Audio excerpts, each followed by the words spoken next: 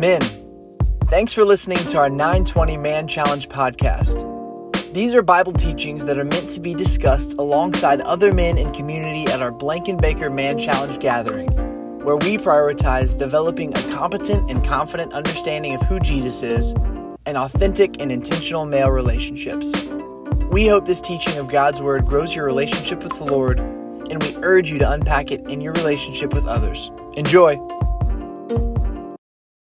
Let's pray. Father God, thank you for this man. Thank you for Ronnie. Thank you for how he leads all of us so well, Lord. I pray you would continue to refresh him and remind him of just how special he is as a leader and as a friend. Continue to use your truth in his life, for example, to the rest of us, Lord, that refreshing others will help ourselves be refreshed, Lord. So I thank you for the way he models that, Lord. Thank you for this time we have together today, God. Would you speak through Ronnie to give us a glimpse of who you are, that we may show that to the world. I pray that in the name of Jesus. Amen. Amen. Thank you, Chris, and good morning, men. Man, it's exciting to be here this morning with you guys. It's exciting code to work as well. I'm going to share a quote with you. When it comes to the sins of others, all right, when it comes to sin of others, I love to focus on God's justice.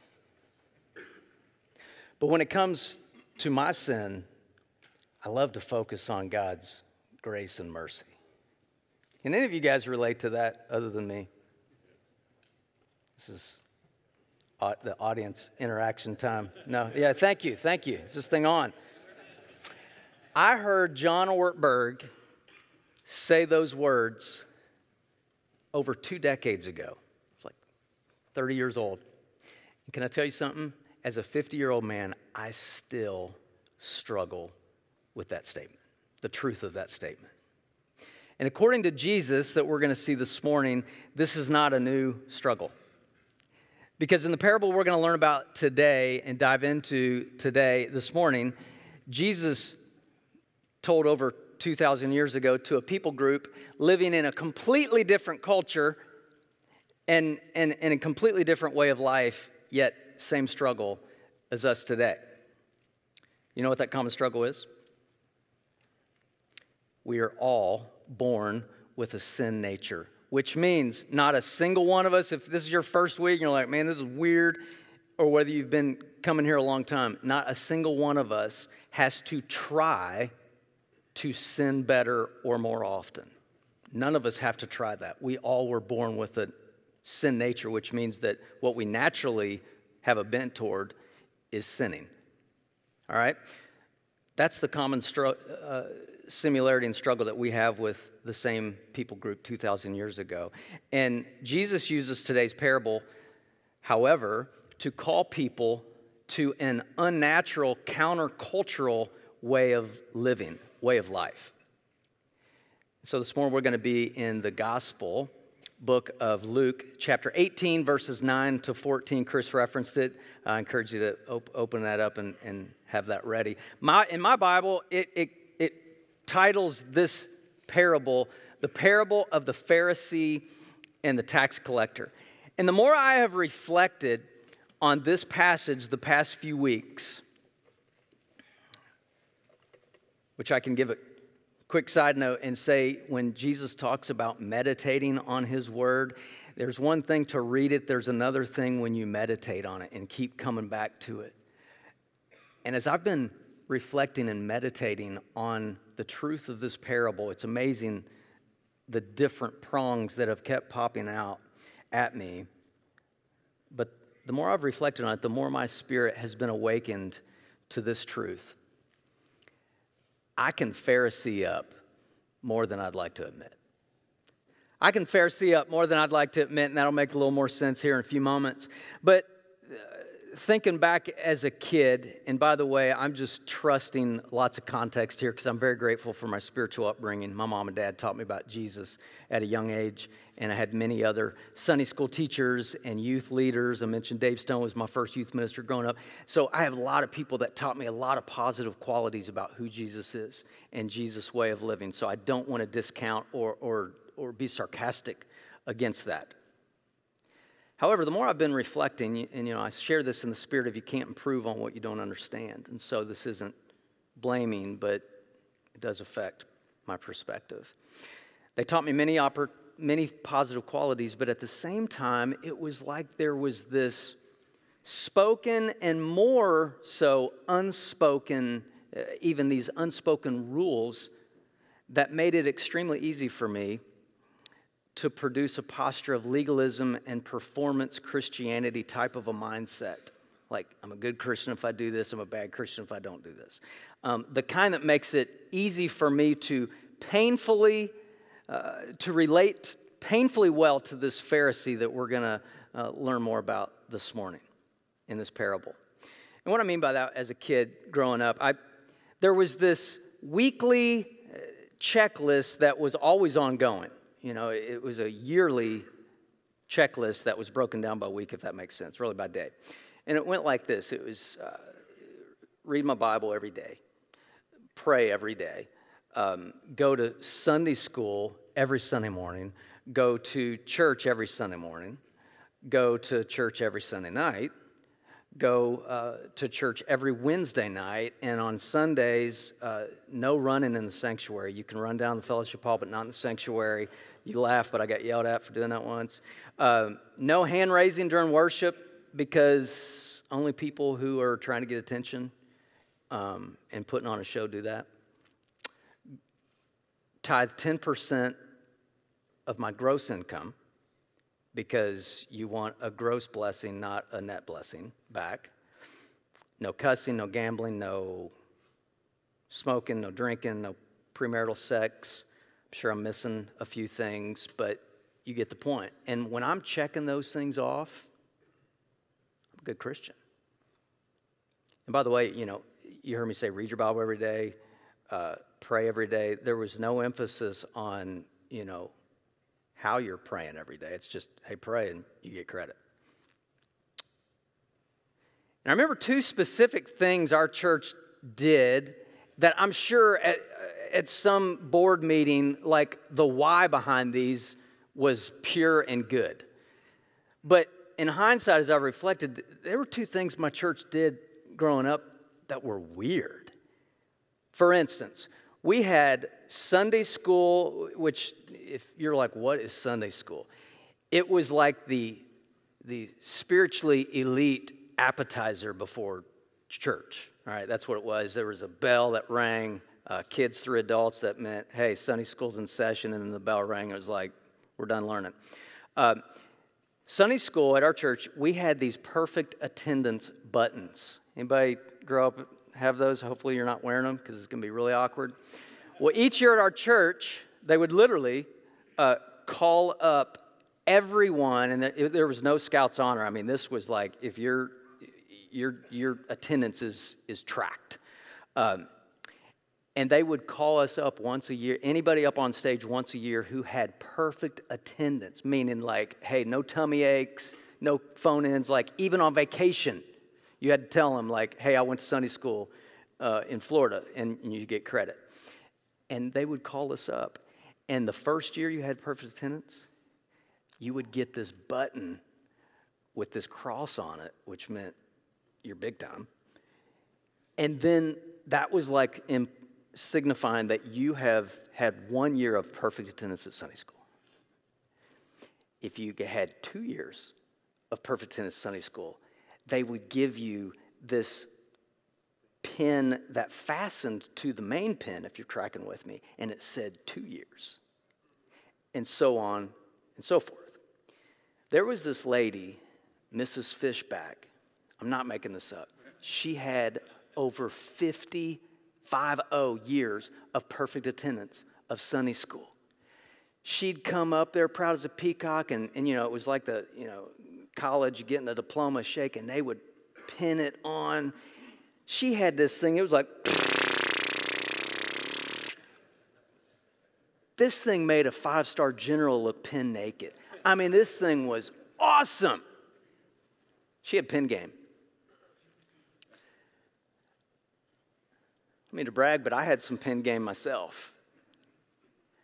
I was developing a pretty strong pin vibe once a year, and I'll be honest, man, I'd be sitting there and be like, this is awesome. And I'd go up on stage, and I'd make contact with my 4-year-old, my brother who's 4 years older than me, who didn't have pin game. It's like, eat it. I had more pins than even my mom. True statement. In your face. I was winning. I had developed a pretty strong pin game. And now that I think about it, God must have been pretty impressed with my pin game.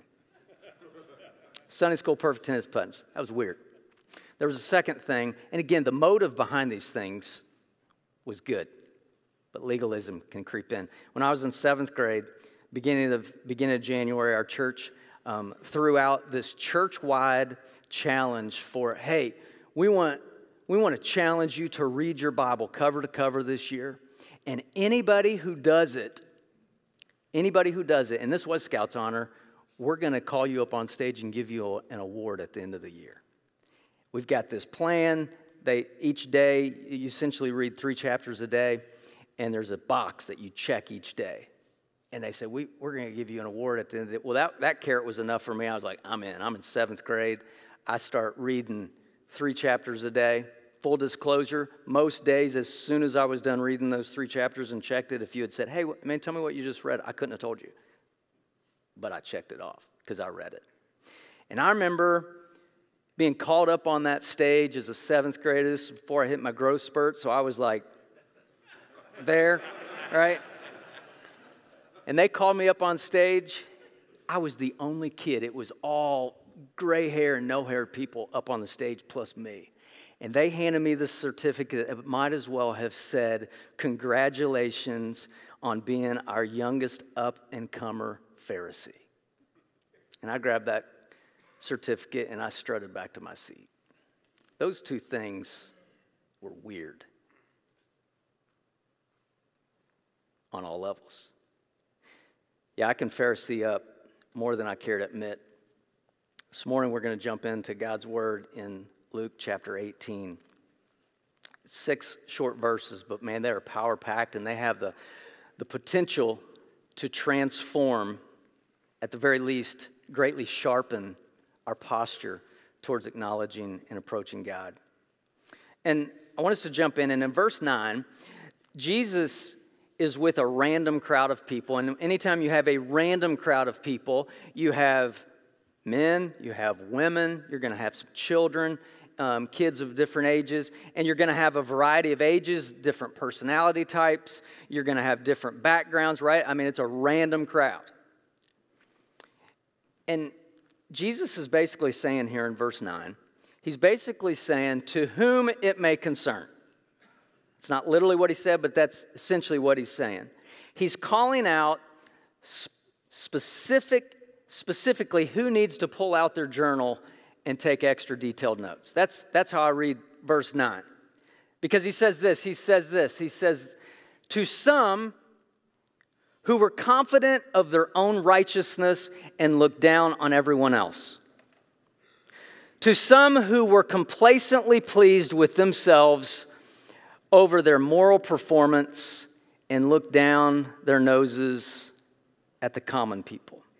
To some who had great confidence in their own righteousness and scorned everyone else. To some who trusted in themselves that they were righteous. To some who treated others with contempt, Jesus told this parable. Now, I don't know where you are this morning with all of this, but if you ever find yourself thinking confidently in your own mind regarding how righteous you are, if you ever find yourself looking down and judging people for whatever reason with a superior posture, if you ever find yourself being complacently pleased with the moral performance checklist of spiritual disciplines, if you ever find yourself taking your eyes off the cross and the fact that you are a sinner who deserves to spend eternity in hell separated from Jesus, if you ever find yourself thinking that someone else needs Jesus' forgiveness more than you do, then you may be guilty like me of being this to some, who Jesus was talking specifically to and about. Verse 10, 2 men went up to the temple to pray, one a Pharisee, the other a tax collector. Let's pause real quick and let's define these two terms. A Pharisee was a strict, I emphasize strict, rule follower. He's the guy who comes to church wearing a suit, nothing wrong with that, but him wearing a suit ain't good enough. He has to scowl and check out everybody else's wardrobe, and he shakes his head at the dude that walks in and sweats in a ball cap. And if that dude does not take his ball cap off during prayer, don't get that Pharisee started. Pharisee is the guy who is driving out in the middle of nowhere, Kentucky, and comes to a 4-way stop with no one in sight, not even animals. And he doesn't just slow down and look both ways. He comes to a complete stop, like complete wheel lock. Why? Because that's the law. Strictly followed rules and kept score of everybody else. That's a Pharisee. Tax collector, back in this day, back in Jesus' day, a tax collector was sort of his own appointed IRS. He made his living based on how much margin more than what he was supposed to collect that he collected from you. That was how he made his living, commission-based. And he was in control of his own commission. There was no set standard with specific tax brackets like we have today. So a tax collector could collect taxes from you and me based on whatever criteria he wanted to make up. He had a lot of authority around collecting taxes. I mean, he could have you thrown in prison if you refused to meet his demands financially.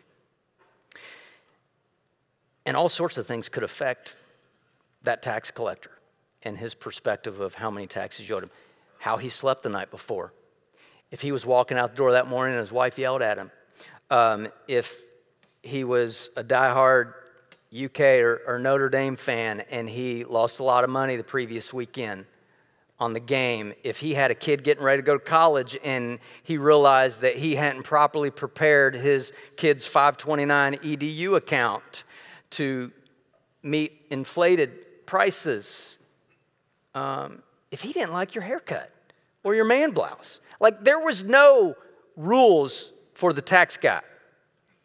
So it could greatly affect how much taxes he required you to pay. So it's not hard to imagine that what's going on here is, and Jesus knew Pharisees and he knew tax collectors and the perception of both, right? So it wasn't on accident that Jesus told this parable about these two specific, distinctly type of guys. Two distinctly different guys. They swim in very different lanes, and yet neither one is well liked, so they have that in common. Verse 11. The Pharisee stood by himself and prayed. The Christian Standard Bible says it this way. The Pharisee was standing and praying about himself. God, I thank you. Man, if only this Pharisee had stopped right there. He was so close to having a right prayer posture. Right? God, thank you. I thank you. If he'd stopped there, man, it'd been like, man, this guy knows how to pray. However, he didn't stop there. He keeps going. And it's because he didn't stop there that I believe that Jesus tells us that this Pharisee was standing by himself, aka alone, because you don't stand next to someone who has a superior posture, right? James 4:6 instructs us that God opposes the proud, and guess what? So do you and I. You see, so it's proud people, it's like repellent. And so Jesus tells us that he was standing by himself. And he says, God, I thank you that, heart of gratitude here, that I am not like other people. God, you know who I'm talking about, those next level sinners, big time sinners, the ones that really count against a person, robbers, evildoers, adulterers, or even like this tax collector right here. I mean, can't even fathom someone saying that out loud. And then verse 12, I fast twice a week, even though I'm a foodie, and I give a tenth of all I get, even though I like my stuff. I love you more. God, I thank you that I'm not like other people. I fast twice a week, and I give a tenth of all I have. Now, let's pause right there for a minute. It is a parable. But imagine if I came out into the crowd of you men this morning and I shoulder tapped you, right? If you're you, imagine I'm shoulder tapping you, right? So I'm shoulder tapping everybody. You can breathe. I'm not going to do that. But imagine I shoulder tapped you and I said, hey, man, come up on stage. I want to pray. I want to pray for you. And you're going, man, I've heard Ronnie sends these audio prayer texts. Man, this is going to be awesome. All these guys are going to hear this prayer. And then you come and you stand right next to me and you put your arm around me and I say, oh, hang on a minute. You're too close. Go stand over there. Let me get ready to pray. I need some room. And you're still like, okay, no big deal. And then I start, God, I thank you. I thank you. God, I thank you for how you have fearfully and wonderfully made me. I mean, you really took your time. You did not cut any corners. You really knocked it out of the park on me, God. I thank you for showing me how to be faithful with my body. Lord, you know I have never been with another woman other than my wife Tish, starting on our wedding night. Unlike this perv, who's been a womanizer. And God, I thank you for making me honest. You know I've never robbed anyone of anything on purpose that I'm aware of. You also know that you can't trust this dude further than you can throw him. He has sticky fingers, and we all know he cheats on his taxes. We just don't know the specifics. And God, thank you for making me holy. Because you know how your life turns out if you take part in evil doing. Right? And I thank you for making me generous. You know I only make $50,000 a year, unlike this guy who's 3-4 times that without bonuses. You know that I sacrificially give to your church. We go to Panama City Beach instead of 30A so that we can give more to you, Lord. Unlike this dude who conveniently always forgets his money clip in his car before he comes in for church. And you know I'm a foodie. But I thank you for the privilege of depriving myself of food 2 times a week. We all know this guy is cheating when he says that he's fasting 2 times a week because we know his fasting is really intermittent fasting and he's doing it to lose weight.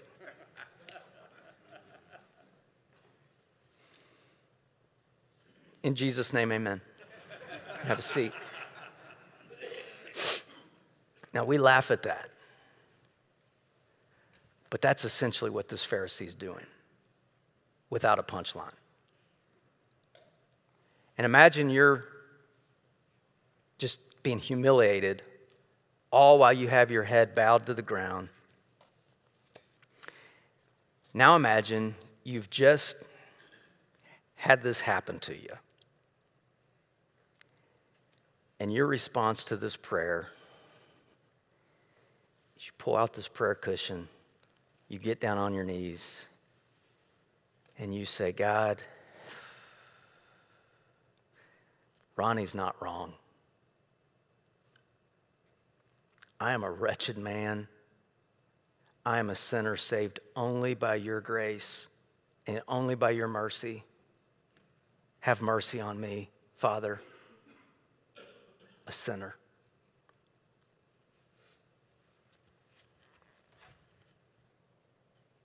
That's all you say, and you go back to your seat.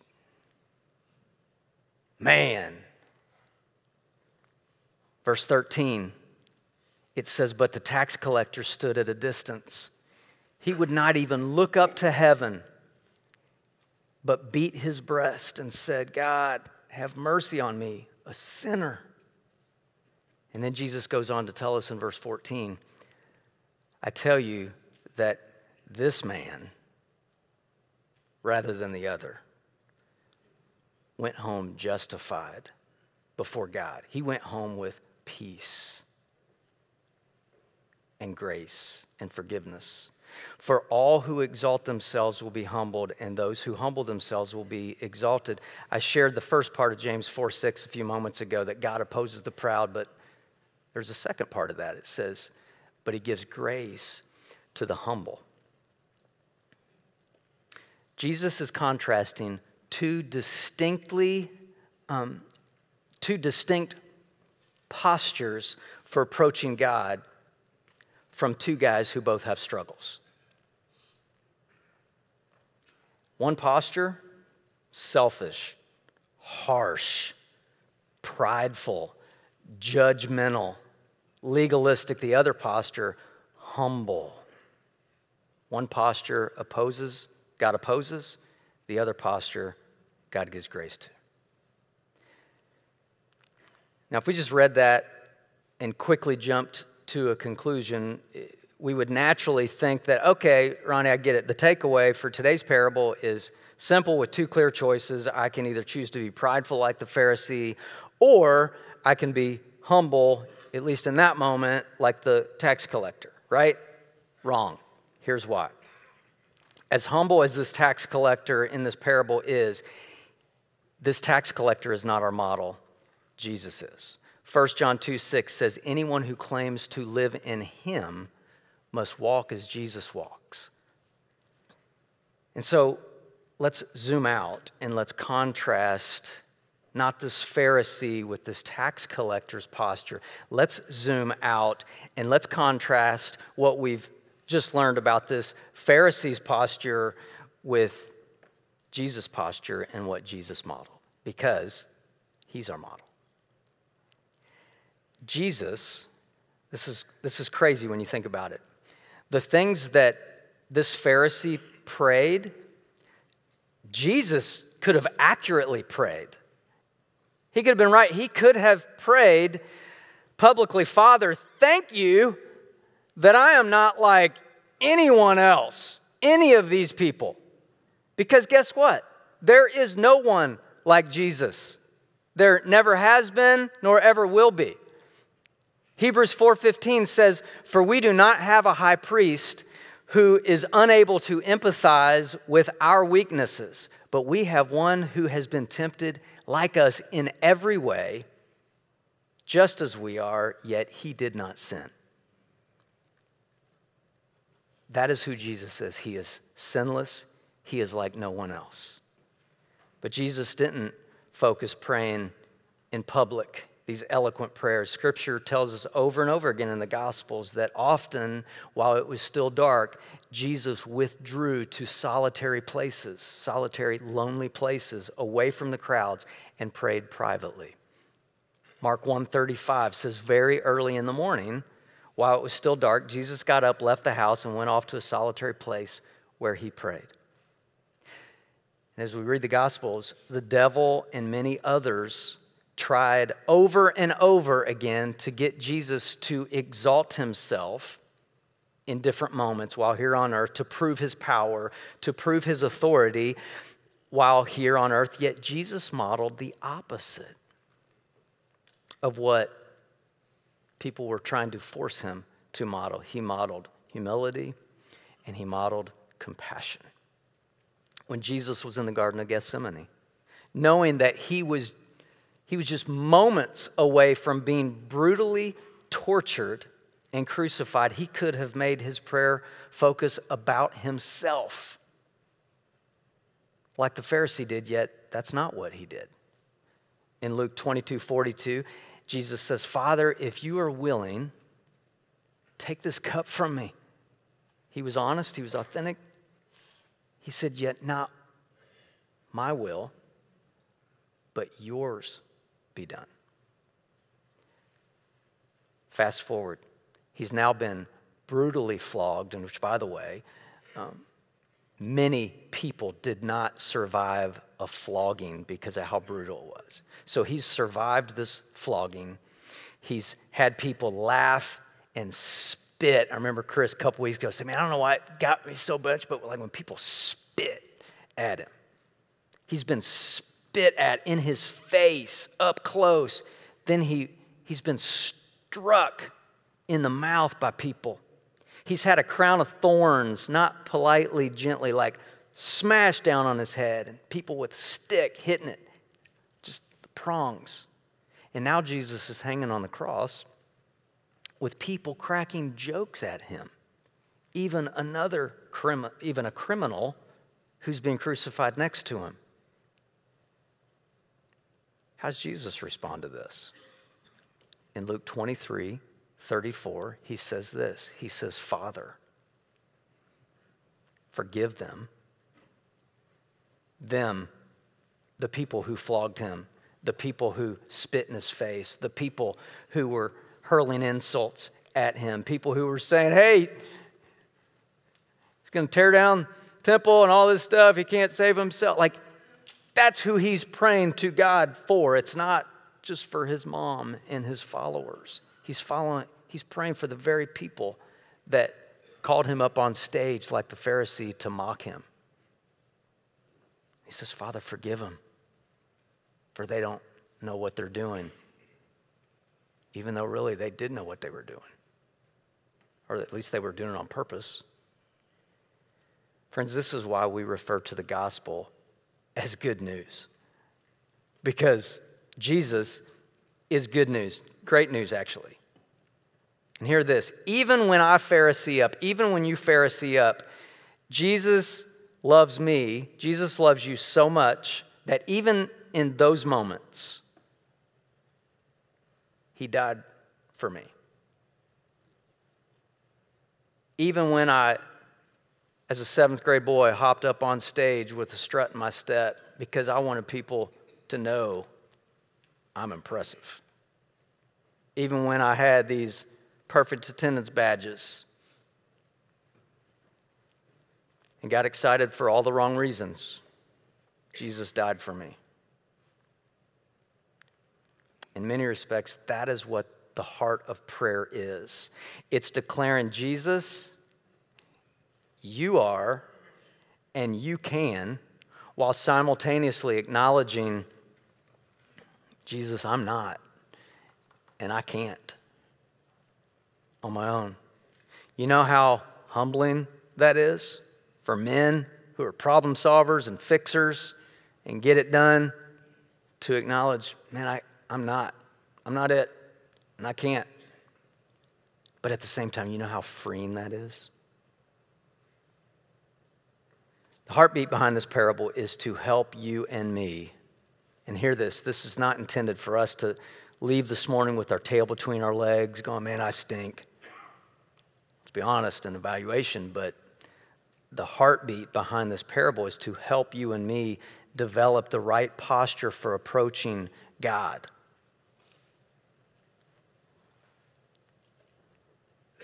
Because let's not forget this tax collector, he wasn't looked up to. But in that moment, he had a right posture to approaching God. When I realize and keep my focus daily on the truth that what I deserve on my best day and my best moment as a sinner is to be damned, to spend eternal life, eternity in hell, totally separated from God. But because of Jesus, he gives me exactly what I do not deserve, which is grace. Friends, when I keep my focus there, it leads me to a posture of humble repentance, not one of pride, not one of judging, not one of walking around with spiritual superiority, but a posture of humble repentance. I referenced Sunday school. When I was a junior in high school, in Sunday school, there's a lot of good stuff happened in Sunday school, by the way. Bruce Willingsley, he had this poster on the wall, and it said this, and I remember exactly what it was. It says, "It's impossible to lose your footing when you're on your knees." It's impossible to lose your footing when you're on your knees. And that's more than a bumper sticker. When I'm on my knees with my gaze on Jesus and the cross and what I deserve, I'm telling you, I'll tell you what I'm not doing. I'm not keeping score of other people and judging others. I'm not looking down on everyone else who thinks and acts differently than me. I'm not praying against people. I'm not puffing up my ego and my pride. Side screens, man challenge. That's what we call this. It's man challenge. And so I'm going to give us a man challenge today, myself included. On your way out, gone on the side, the back, got these prayer cushions, or we want them to be used for prayer cushions. They're not intended for gardening, although you could use them for that. Here's the man challenge. For the next 7 days, I'm going to challenge you to set your alarm 7 minutes earlier than you normally do. 7 days, 7 minutes. Well, why 7? Okay, 30 minutes, whatever that number is, but 7 for 7. I want you to set your alarm 7 minutes earlier than you normally do. And I want you to have this easily accessible. And I want you to grab your prayer cushion. I want you to get on your knees physically. I want you to start your day by finishing this prayer sentence. God, out loud, God, you are. And I want you to focus about 7 minutes on just finishing that prayer sentence with God, you are. God, and focus on his attributes, who he is to you. God, you are creator. God, you are freedom. God, you are unconditional love. We just finished the fruit of the Spirit. You can pray through those because God is all those things. God, you are love, joy, peace. You are patience. It's amazing what can happen when we declare and keep our gaze on declaring who God is. That doesn't remove all of our problems. It doesn't mean all of a sudden everything's rainbows and butterflies, fellas. But there's a reason when God instructs us in Psalm 46:10, be still and know that I'm God. Because he knows in this world you're going to have troubles of many kind. And the enemy's going to use all these troubles to kill, steal, and destroy, and to get you with a legalistic posture. He knows all these things, which is why for the next 7 days, for 7 minutes, we should focus on who God is. It's amazing the difference God can make when you change your posture and your focus from your problems to his promises and who he is. This is man challenge, and we all need accountability to grow. I'm not asking this in a legalistic way. But if you will say yes and accept this man challenge, starting tomorrow, I want you to stand and remain standing. If you're like, I can do that, I'm going to do that. Not can do that, I will do that. This isn't peer pressure. We're not looking down on anybody. If you're like, man, I don't even know who this Jesus guy is, we're glad you're here. But if you stood and remained standing, I want you to look around this room for just a minute. Don't look around to see who's not standing. Look around who's standing. All right, here's the deal. Unlike the Pharisee, you're not standing alone. God's for us doing this. You're not standing alone for the next 7 days, for 7 minutes. Let's start our day by declaring who God is. Let me pray for you, amen. Lord, thank you for every man who's standing. I praise you for every man who's sitting. Celebrate every man that's in this room. Lord, for those who are sitting, I pray that there wouldn't be an ounce of shame or false guilt as they walk out of this room. In fact, I pray they'd be encouraged in their presence being here. Lord, for every man that is here and is standing, Lord, I pray that come next Tuesday and Monday, that we would keep this commitment. And God, I ask that you would honor this posture that we're committing to you. This isn't about us. It's all about you, Father. But I pray that you would use this as a spiritual breakthrough, breaking through any forms of legalism, breaking through any of just the stuff that's not Jesus, and that you would strengthen, that you would begin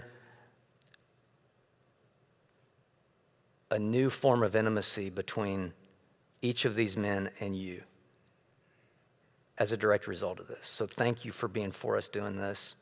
I thank you for the courage and the privilege to do it. It's in Jesus' name.